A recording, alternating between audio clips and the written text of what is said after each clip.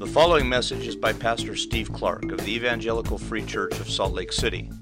More information is available at our website, www.slcevfree.org.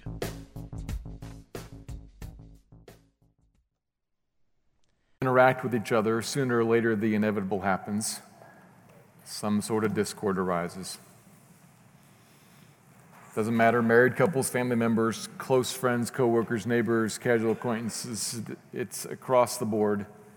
Eventually, some comment will be made, some action taken or not, and discord will arise. Some offense will be received or given, and irritation happens.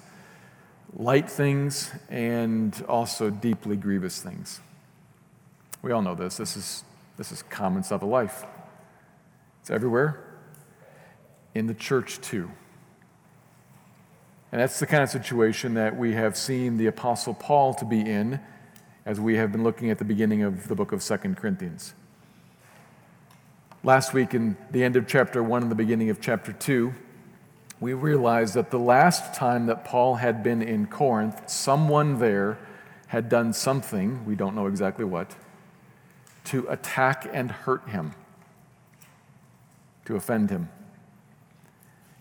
And then the church as a whole had failed to deal with it well, had failed to confront it and correct this sin. And so then the church became complicit in the matter and was in some ways drawn away from, separated from Paul and from God, who had appointed Paul as that church's apostle. And so Paul, looking at that, realized he needed to confront the sin in the church and in the man himself, but not in person, in writing. He needed to do so for their good, for their joy, in fact, a major point from last week. He knew that the Corinthians, as they embrace sin, they actually are drawn away from and are walking away from God. And so what would be for good for them, for joy for them, would be to be drawn back to the Lord. And so wisely, carefully, in much love, he wrote to address the sin. And what happened? Well, we can discern from the context in today's passage, as well as different comments in chapter 7, which we'll come to eventually. Wonderfully, repentance happened. The church as a whole turned on this issue and aligned themselves with God's command, and they confronted the sin in the man, and then he turned also. Repentance on this issue at both levels broke out, which was exactly the goal of Paul's writing. So now what? Well, this is going to be our focus this morning in verses 5 to 11, a challenging final step in that process, one that's critical for the joy of the church and critical for the displaying of the truth and the power of the gospel.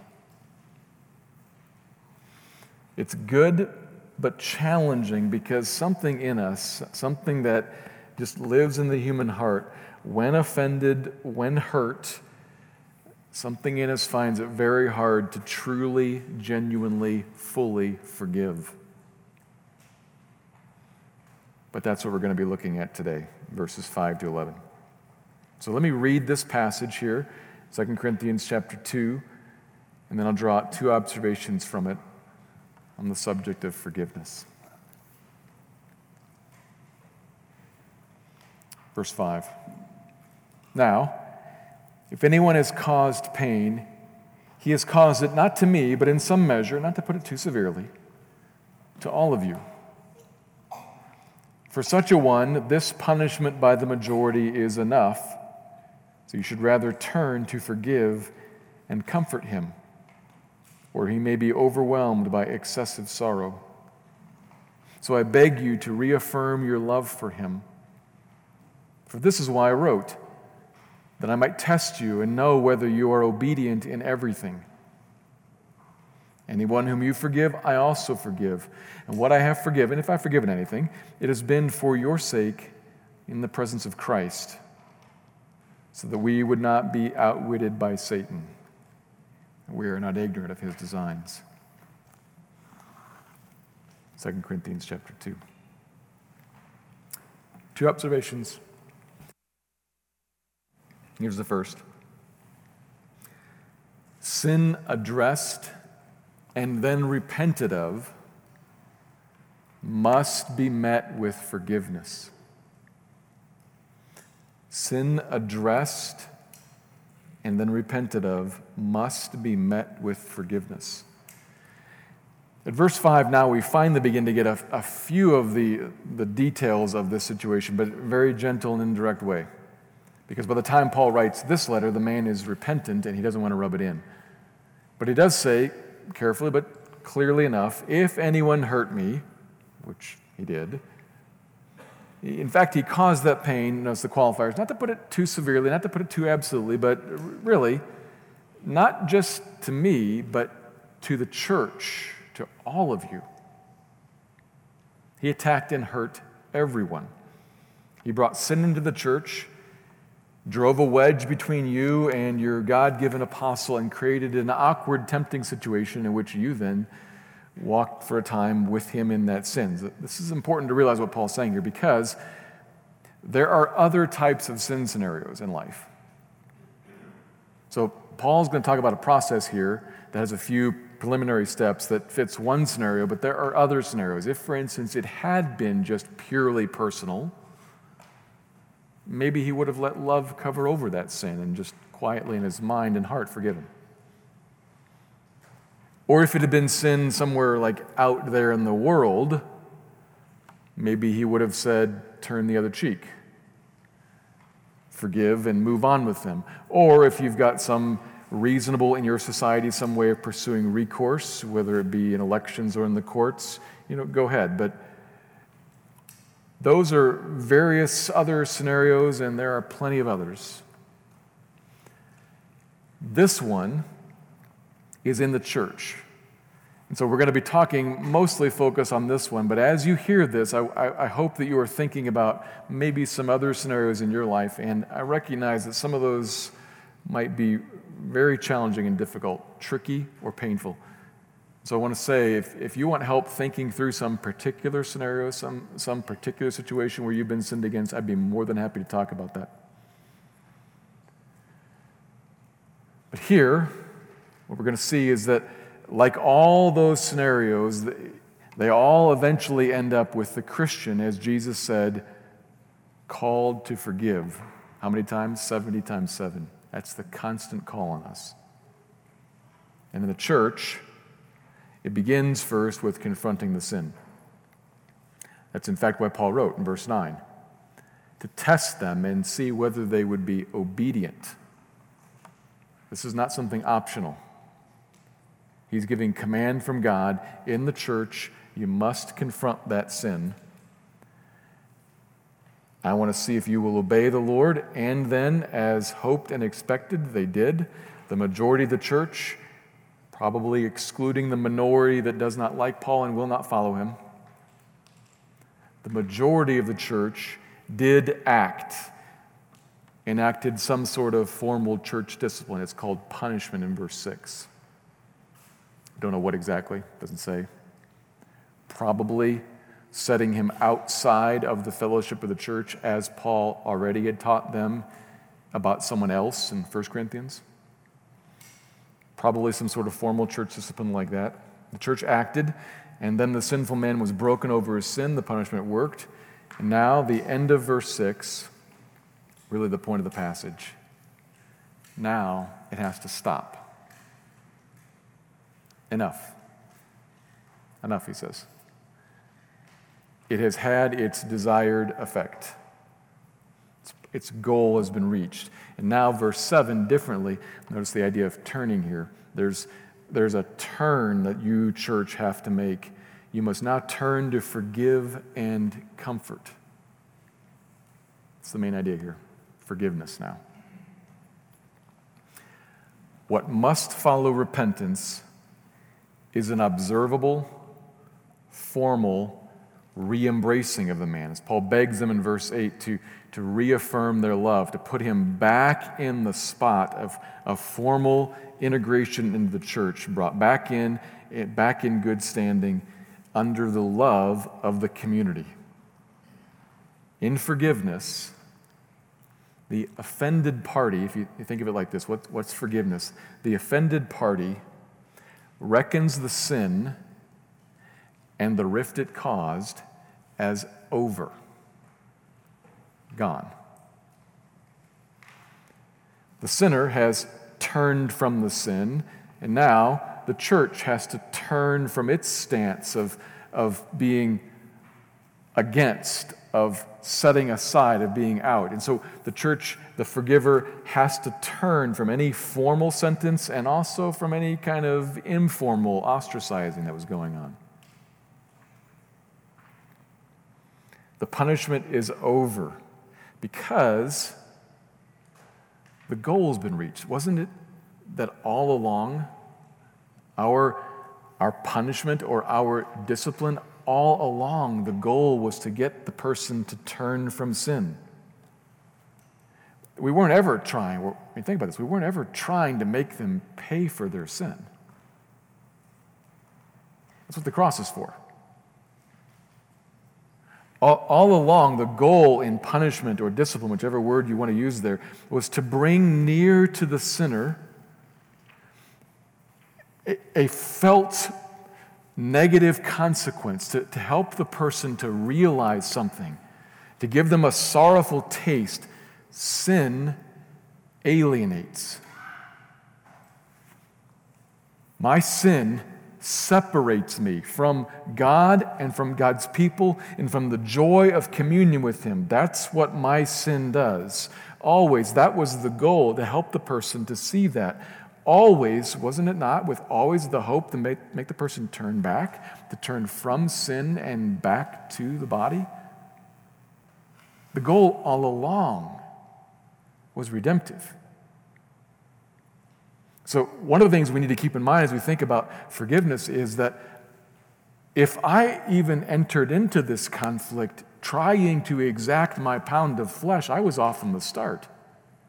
If I entered into this trying to make you hurt like you hurt me, I was wrong from the start. The goal all along was never from vengeance and never from my anger, was always redemptive and always to see the person turn back. And now, wonderfully, having seen him or her turn, we turn and release the sinner from guilt. And instead dispense the grace and mercy of loving comfort. We turn from shunning to embracing. So I say that, I also need to say something else pretty carefully, and listen closely to this. Forgiveness and reconciliation, that's the word I'll use. Other words may fit. Forgiveness and reconciliation are two close but different concepts. Here's what I mean. All that I was just saying may sound like, oh, you meant the same thing. I mean, two different things here. Forgiveness is a heart attitude that shows itself by releasing the person from guilt, releasing the person from being outside, from being put away, and brings the person back into good standing, accepted. We count the guilt removed and the barrier removed. Forgive. Reconciliation, though, maybe another word might help you if you think about reinstallation, reestablishing, reinstituting, returning to what was. Whichever word you use there, there's something different that may not happen in forgiveness. Here's what I mean. If the church treasurer steals $100,000 from the church, he or she gets caught, goes to jail, gets out, comes back, repents. What do we have to do? Forgive. But we found a new church treasurer. we're not going to immediately put that person back in as treasure, maybe not ever.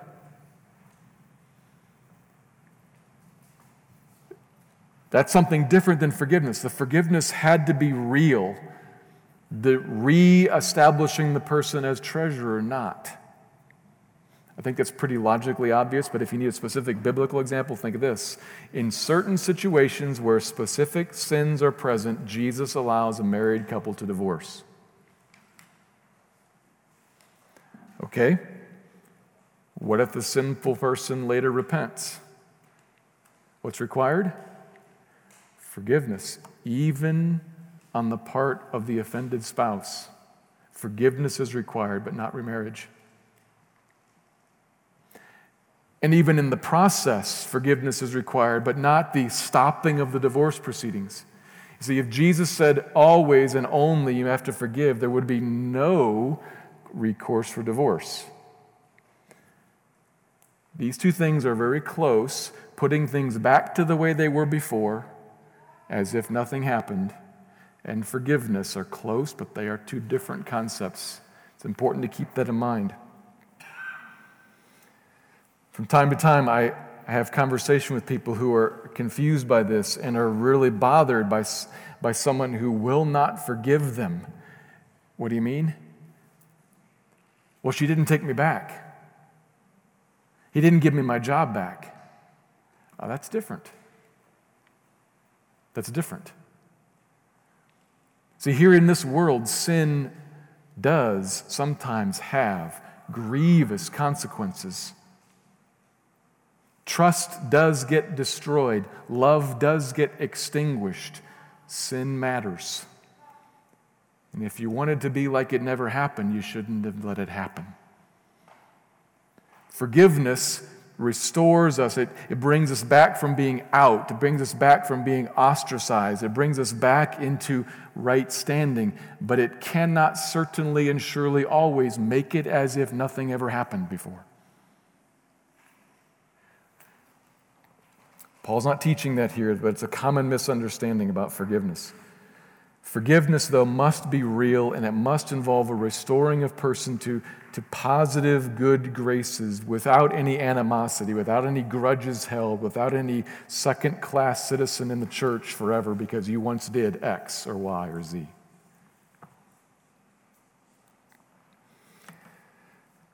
No holding anything over someone's head. That's forgiveness. And it's required of us for our sakes, in part. A lot of us can testify to this.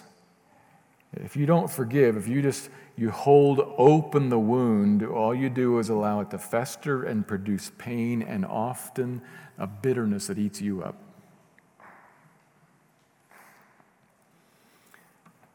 There's great freedom in laying offense down at the feet of God the judge. And if there is any justice that still needs to be meted out, entrusting all of that to Him who judges justly and just tells us, forgive. Entrust it, lay the offense, and lay any sense of remaining, but there's something's not quite sorted out here yet. Lay that at His feet too. See, that's part of the problem often that arises in our hearts that keeps us from forgiving, a sense of, that really hurt. And if she just says, I'm sorry, and I draw a line under it and move on, what I'm going to be saying is, oh, that's okay, that wasn't that big of a deal. But it was. And sorry doesn't cut it. Sorry doesn't make it right. Sorry does not pay for that. Well, neither will remaining angry or at odds or growing bitter. That won't make it right either, and it won't pay for it either. The only thing that's actually going to pay for sin is Christ's cross or hell. And both of those are above our pay grade. We must always say, Lord, here's the offense. I lay it at your feet and entrust it to you to sort it out properly. And 70 times 7, what's laid in front of me is forgive. And sometimes that means again and again and again. This particular situation seemed to be rather simple and straightforward. It seems like he repented and they forgave and things moved on well. But we all can imagine situations where much grief is caused. I read a woman sometime back, a woman writing about forgiveness who had been sexually abused by her father. And she became a Christian, and she began to understand some of these things. And she said, I see the call for me is to lay this offense at the feet of Jesus and trust him to be judge over this man, and I need to forgive. And she did that and found that it didn't all go away. It kept coming back, particularly as anniversaries on the calendar came up. Kept coming back, kept coming back. What'd you have to do? Forgive again. And forgive again and again. And over decades, what she found was it does not make the hurt go away. It does not make it as if nothing ever happened. But there is growth in me in the letting go of the bitterness, the need to say, that was awful. I can take all that and I can say, Jesus, deal with it as whatever's right. And as far as it's up to me, I'm going to live at peace with this man as best as I can today. And I may need to forgive him again next year.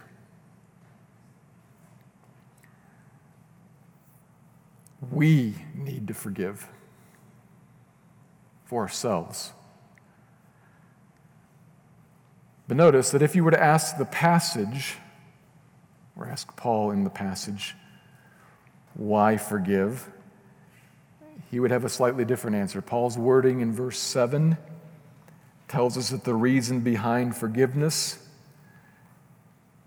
is that he didn't want the sinful man to be left despondent. He didn't want him to be captured and overwhelmed by sorrow, which is remarkable. Paul cares for this man. Paul's attitude throughout all this is one of love for the man who hurt him. He wants his joy also. He's working on behalf of this guy, not against him, for him. He wants him not under pain of judgment. He wants him back in the state of being encouraged, back in the state of being comforted, just like the church, back in the state of joy and in love, just like he wants for all these Christians, even though he was hurt by him. This is Christian maturity in action. This is Christ-like maturity in action.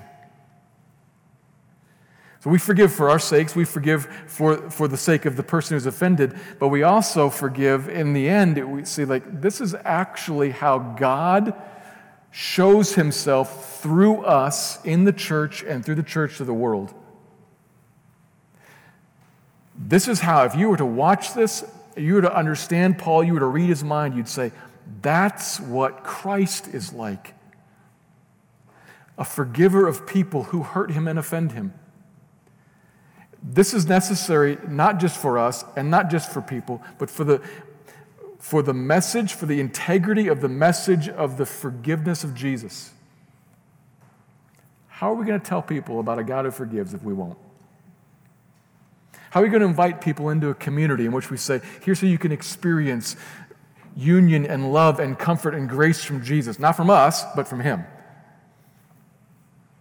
It doesn't work. To put these things together, we've got to say, like Paul, I forgive not just for my sake, not just for his sake, but for the Lord's sake in us, among us, and through us. Which can all be challenging. to forgive people in love of them, to forgive for Christ, like Christ, can all be challenging. And the next point's going to show us some help for that. But here at the first point, it's worth stopping right now and just saying, what about us? What about you? Do you have something in your life right now that God's kind of poking you? Forgiveness.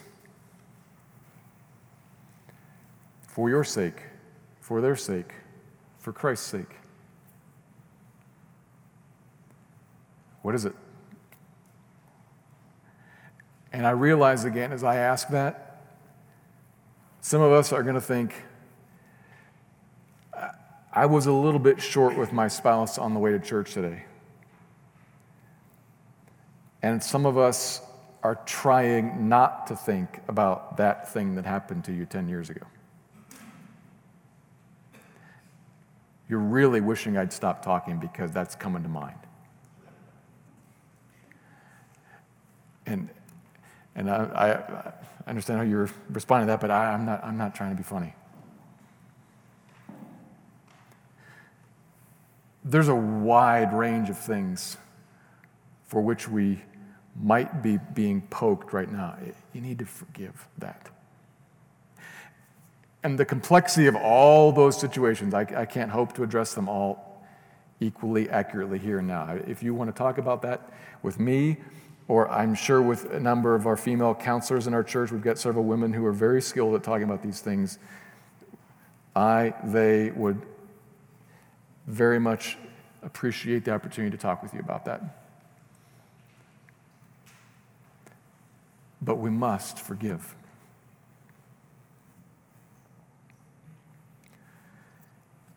For some help in how, now we turn to the second point.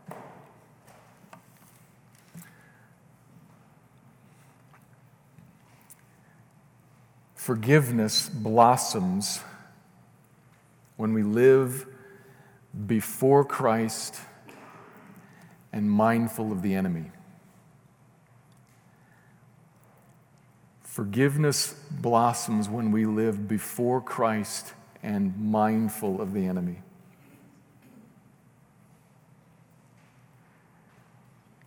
Draw this from verses 10 and 11. Paul affirms that he supports the church's forgiveness of this man. In fact, he has forgiven him already, and the forgiving that he has done, he says, has been for your sake.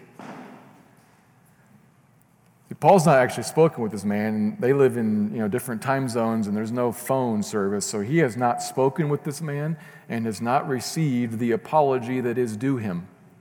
And if he kind of like stood on that right, until the man looks me in the eye and says, I'm sorry for doing X, Y, Z, will you forgive me? Well, then, until that happens, this is not fixed. Well, if Paul stood on that right, he would hold the wound open and withhold the joyous reunion, the unity that he wants to see happen in the church. He sets all that aside. You forgive him, I forgive him. He's good with you, he's good with me. Tell him that. I forgive for your all's sake. And forgives in the presence of Christ. Face to face with Christ, so to speak. The wording there makes us think of the face of Jesus. He's before him, conscious of him. What are you supposed to make of that? Do you picture, when you hear before the Lord, or if you read in the NIV, in the sight of the Lord, do you picture something like a mom at the door of the bedroom with two kids that she just told one to forgive and one to apologize and one to forgive, and she's kind of instructing them, say you're sorry, say I forgive you, give hugs, that kind of compelled reunion. If we don't, we're going to get in trouble. Is that what Paul means? Like, before the Lord, I know what I'm supposed to do, and his eye is on me, he's watching, and so I do what I'm supposed to do, I forgive. There's a better way to think about this. to exist in the presence of Christ, to be before the Lord. What Paul's doing here is he's giving us the secret as to how he can forgive this guy. And how we as a church or in our individual situations can forgive. Before the Lord. To live aware of him, seeing his face. Often when we are offended or hurt, what we see is the offender and the offense. We see, we feel the pain, and that's what we get wrapped up in. And Paul wants to say, lift up your eyes. So step back for a moment and see the Lord. He's the second person of the one triune God. Jesus, the Christ.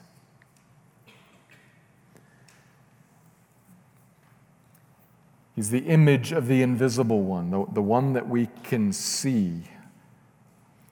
But before he became flesh and dwelt among us, he dwelt in eternity past, Spirit, with Father and the Holy Spirit, in three in one, the one God dwelling together in joyous, glorious, loving splendor. Christ. And then came the creation. And all things that are anywhere, all of them were made through him and for him. And he sustains it all by his ongoing power. Right now, he is again seated in heaven. He's seated there, reigning, and everything that happens and everything that is sustained from moment to moment to moment to moment by his power, because he wants it so. He's truly vast and truly mighty and nearly incomprehensible, and yet he has revealed some of himself to us and told us, and while on earth showed us some of his ways, some of his character. He's righteous and just. All that he does is righteous and just because he himself is what those words mean. When we think about God, it's important that we understand God does not do righteous things. He is righteous. He's the definition of it. Everything that is appropriate and all that is God-honoring and all that makes for full life and all that is proper for order here in the creation, Christ is that. And then he does it. He enacts it. Purely so and perfectly so. He is whole and consistent and untainted and unbiased and clean. And so completely and fully good. Let your mind run. A goodness that is seen as his righteous and just character is also joined with perfectly the fullness of love and kindness and compassion. So he is perfectly rightly feeling and perfectly rightly loving and perfectly rightly sweet and good. All mixed together, all of that mixed together with the omnipotence of the God who reigns, who made everything. Mere words struggle to describe him and ultimately fail to describe the glory of this Christ. He is deep, like an ocean or like outer space. You can see it, but you can't see the end of it and you can't see the depth of it. And this Christ, then, he drew near to us and he extended to us an offer in the creation and in the scriptures, and then even in the person of Jesus. He drew near and invited us each to behold the immense, the almighty, the good, and to come near and to find union with him, to find fulfillment in him, to find relationship with this one who made us and for whom we were made, the only one who can satisfy us. Do you see? And do you live before this Christ?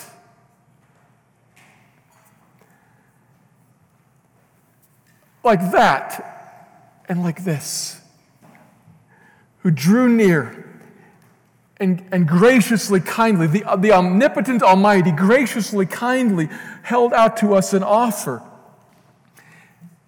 And we all, like sheep, confused and stubborn both, we all said, "No, I have another plan. I myself know a better way to find life." And we turned away from him. From him. What?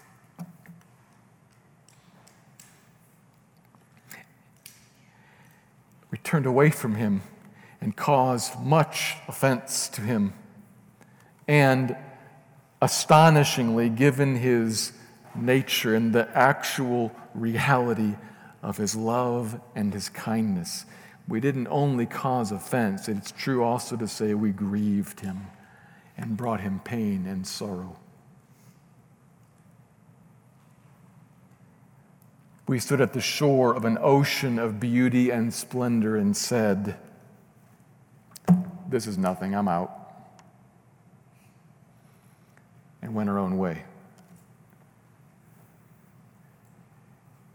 And how did that Christ respond to you when you did that?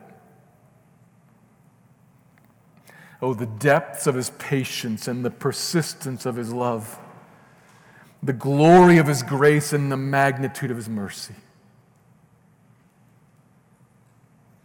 He pursued us, pursued you in your rebellion and folly, and died himself on the cross to atone for it, and rose and ascended and sent his Spirit to hunt you down for your joy.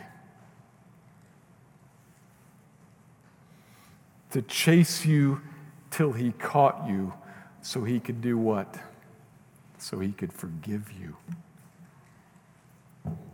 So he could forgive you. So he could forgive you. To settle the cost upon himself on his cross and to reckon it as finished and to draw a line under it and move on. You no longer cast out and alienated, but drawn near, befriended, comforted, and loved.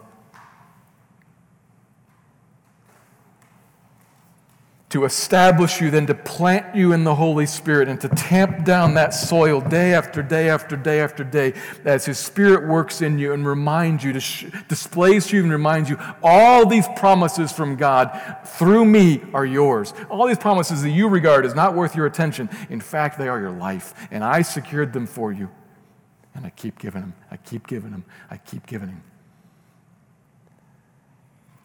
This is Christ. This is who he is. This is what he has done for you and what he does for you, Christian. In the presence of Christ, then, how should you respond to the one who offended you? Especially even the one who's repentant. Well, the question almost answers itself, doesn't it? I should demand that what is mine be given, and I should hold a bitter grudge and make sure that they know they owe me and that they did me wrong and that they'll always be one click below me. Of course not. Of course not. Who walks out of a meeting been forgiven a life's long debt and demands the nickel that's owed to them?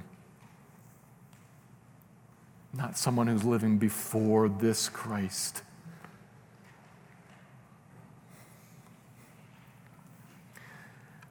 in his eyes, how he looks at you? Do you see something in his eyes as he looks at you?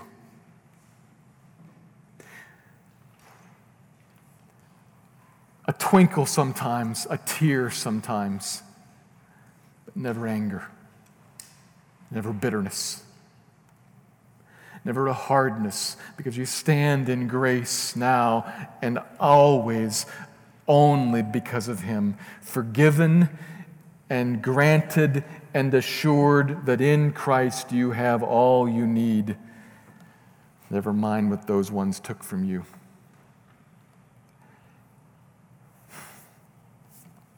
How you see Christ seeing you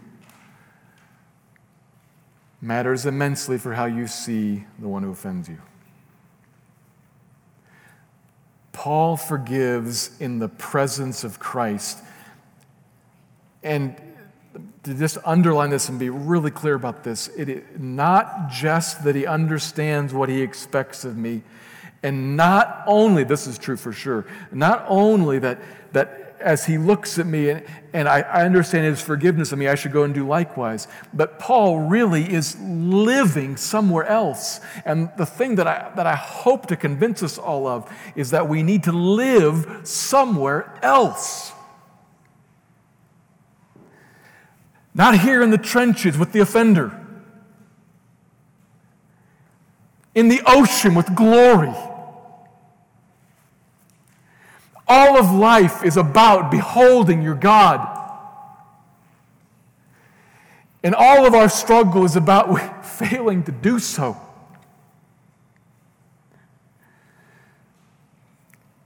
Paul says, please, Christian, here and everywhere, I mean, just everywhere, please, Christian, lift up your eyes and behold your God.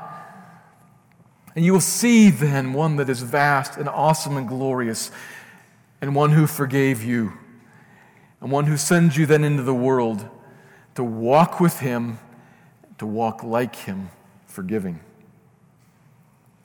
This is critical, to live before Christ, remembering how he has dealt with us, seeing who he is. See the Lord. And this is particularly true, as I said, of those who are believers, who are in this circle with us here. We say, this is the church. I mean, my goodness. Who am I to stand as judge over one that Christ has forgiven? I have to forgive. See the Lord. And then lastly, be mindful of the enemy. Verse 11 ends there on an ominous note, and I was talking with somebody about this week. We always need to be aware, but not too aware. It's really easy to give too much airtime to Satan, but it's also wrong to give zero airtime to a present threat. Paul kind of chucks him in at the end here, not even in a full sentence, but he mentions him.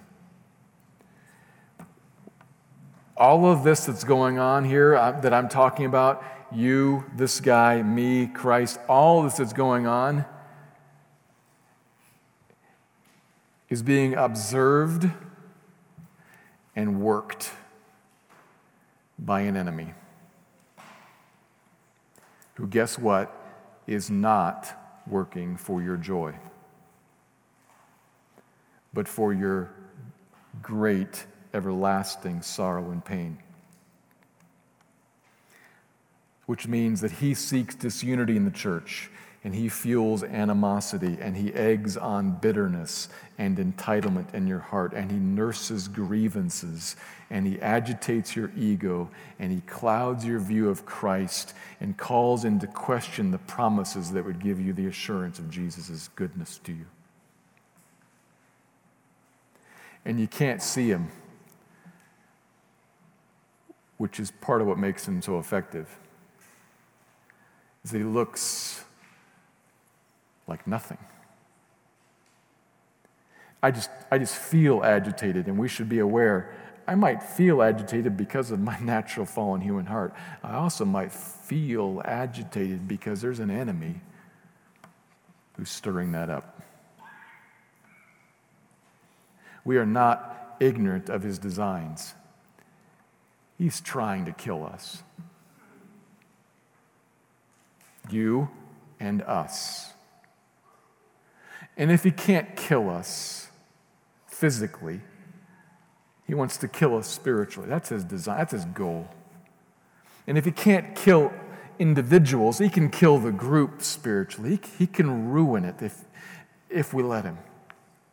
Let's not be ignorant of his designs. We don't want to be outwitted by him. We want to be alert. There is an enemy, and that's the one whom our battle is against. Not the flesh and blood person who offended us. There's another enemy. He seeks our sorrow and our destruction. We don't want to give him too much time, but let's not be ignorant. Maybe what you need to realize is as I feel that, I'm aligning myself with Satan. I don't want to do that. Set that aside. Lift your eyes up to Christ. And for your and all of our joy, forgive in his presence. Let me pray.